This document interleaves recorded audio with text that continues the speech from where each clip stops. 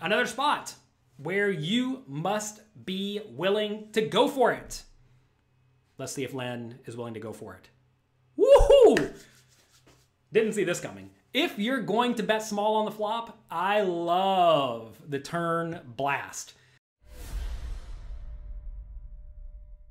Hello everyone, I'm Jonathan Little for PokerCoaching.com, here today with episode 342 of Weekly Poker Hand. Here we have another hand from High Stakes Poker. Huge thanks to Poker Go for letting me use this hand. Make sure you are watching High Stakes Poker on Poker Go. And also, I have strategy segments in the newest episodes of Poker After Dark. So make sure you get in there, check those out, and improve your poker skills. Here I have a hand where Lin G raises it up with the Queen Jack offsuit. Perfectly good, fine, and standard play. Lin is a startup investor. I'm not entirely sure of her poker abilities. She did commentate on the high stakes feud between Dale Negreanu and Doug Polk. Make sure you check out my videos where I go through a lot of hands from that grudge match. And her commentary was great. She seems like a good, strong, thinking player, which is cool to see.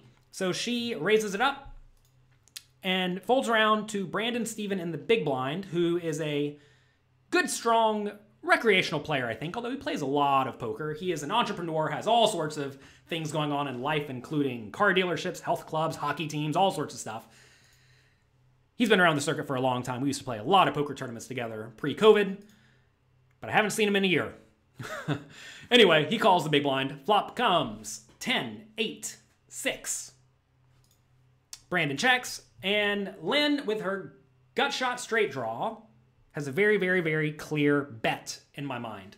This is a spot where when they are playing very deep stacked, if you bet this hand and get raised, unless it's a big raise, you can even call and try to get there with the 9 or the queen or the jack. So this is definitely a hand you want to fire with. And whenever you bet the flop, this is a situation where you already know you are going to continue firing away. Pew, pew, pew. Whenever you have overcards, gut shot, straight draw, basically everything, don't be afraid to apply aggression, especially when you lack showdown value. I actually have a PDF with all sorts of cash game tips, and I'm sure this is on there, that's completely for free for you. Make sure you get the free cash game PDFs. Cash game PDFs, what am I saying? The free cash game PDF at pokercoaching.com/cash tips. It's free for you. Go there and get it. It's written better than I speak. All right, this is a spot where she must bet. Pot is 5,200. She goes for a small bet of 2,000. This is a situation where I think I would go ahead and start ramping up the bet sizing a little bit more. Typically, when you are betting infrequently, as you should do on these very coordinated boards, meaning a board that could connect very well with Brandon's pre-flop calling range in the big blind, which contains all the middle connected cards. When you are betting here, you usually want to be betting a little bit bigger because you're essentially representing a polarized range of your best hands and your draws. So I think I'd go more like 3,500 here. I think that's going to get more money in the pot immediately with your best hands, which is fine. And it's going to give you more fold equity with your draws, which is also fine. And when you do triple it off, spoiler alert, when you do triple it off in this scenario, you just win more money because your opponent puts in more money on the flop and on the turn when they fold, or on the river when they fold, right? Anyway, Brandon calls, as he, of course, is going to do with this top pair middle kicker. Turns to 4, Brandon checks. Another spot where you must be willing to go for it. Let's see if Len is willing to go for it. Woohoo! Didn't see this coming. If you're going to bet small on the flop, I love the turn blast. Like I said, if you make it easy for your opponents to just call small bets, they're going to call you down very, very frequently. But whenever you really apply the aggression, when you really make it difficult on them, this is where you actually will get some people to fold out the vast majority of their range. Now, you run into a problem, though. Whenever you bet 13,000 into the 9,000 pot on the turn, as Len does, you have to ask, what are they actually going to call with? Because if they're only going to call with a 10 or better on the turn, then you don't really want to bluff the river, right? Because a lot of people do not fold a 10 on the river. Also, if your opponent's willing to slow play, if they are willing to sit here and check call with a set or a 2 pair or with a straight, that's when this gets really, really costly. The great thing, though, is that most people, I'm not going to say this is what Brandon does, but most people actually check raise the flop with their best hands. So if they check call with only a 10 or worse, and you can blast them off of almost all of that on the turn, Len's bet is going to just pick up this 9,000 pot the vast majority of the time. And the great thing about having Queen Jack is that when you don't pick up this pot, you're going to get there on the river sometimes. So this is a very, very good bet, assuming you are going to use a smaller size on the flop.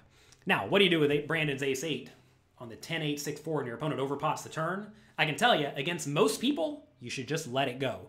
But Brandon is a well-versed poker player. He's been in the situation many times where people are going to apply a lot of aggression, and he knows you can't just go around folding middle pair, because if you go around folding middle pair, your opponents are just going to fleece you by winning all your money. But they'll make you fold out way too often, right? So this is a spot where he has to stick around. He does call. River's the 10. Brandon checks. What do you think Len should do here? It's a pretty nasty river, right? What do you think she should do? I want you to think about this and then pause the video and write what you would do in the comment section below. If you were in Len's shoes, would you give up and check? Would you bet small, like 13,000? Would you bet big, like pot, 35,000? Or would you go all in for 6x pot, 187,000? Pause the video and write what you would do below.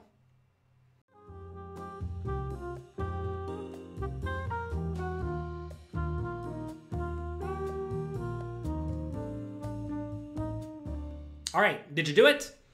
Good. Good job, good work. If you didn't do it, shame on you. This is a spot where even though the 10 nails Brandon's range to call the turn bet, I think Len needs to go for the bet on the river. The question is how much? Well, what is she trying to get to fold? She is trying to get an 8 or a 6 or pocket 7s or pocket 5s or pocket 9s to fold at this point. Or perhaps some like weird hero call ace high with like ace 9, right? So how much should she bet to get those hands to fold? I think the right answer here is roughly pot, because if she goes small, like 13,000, she's gonna get called virtually every time, right? You gotta think an 8's not gonna fold for 13,000, a 6 is probably even gonna find a call.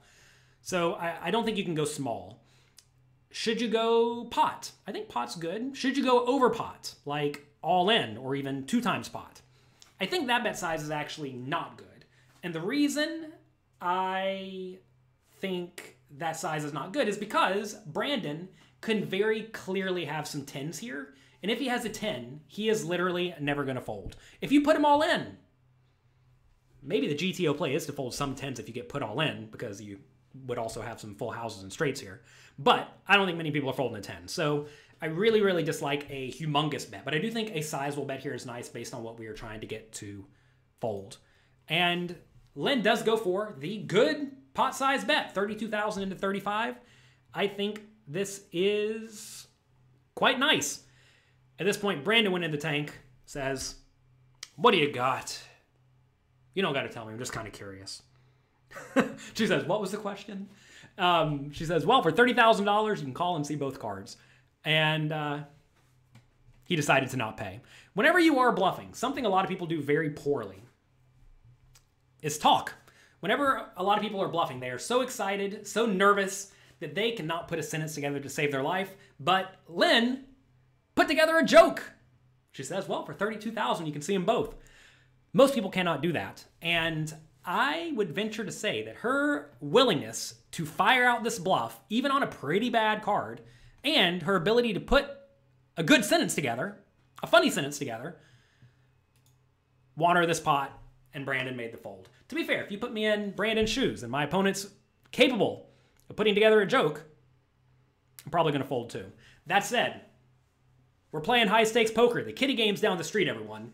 Whenever you're playing for all the money, most of the people who are willing to play for all the money came prepared. They're going to be able to have good table talk. They're going to be able to run good bluffs. And for that reason, you sure better find some good hero calls, because otherwise they are going to bluff you out of your seat like Len did on this hand. Good job, good work. So that's going to be it for today. If you enjoyed this hand, do me a favor, click the like and subscribe button below. Also, I have a training site. Did you know that? It's called POKERcoaching.com. Make sure you check it out. It's completely free to get a trial membership. Check that out at POKERcoaching.com/free. Good luck in your games. Have a great, great week. Thanks for being here, and I'll talk to you next time. Thanks for taking the time to watch this video. I hope you enjoyed it. If you want more strategy lessons, pre-flop charts, and interactive quizzes, make sure you get your free membership to POKERcoaching.com right now at POKERcoaching.com/free. I'll talk to you next time.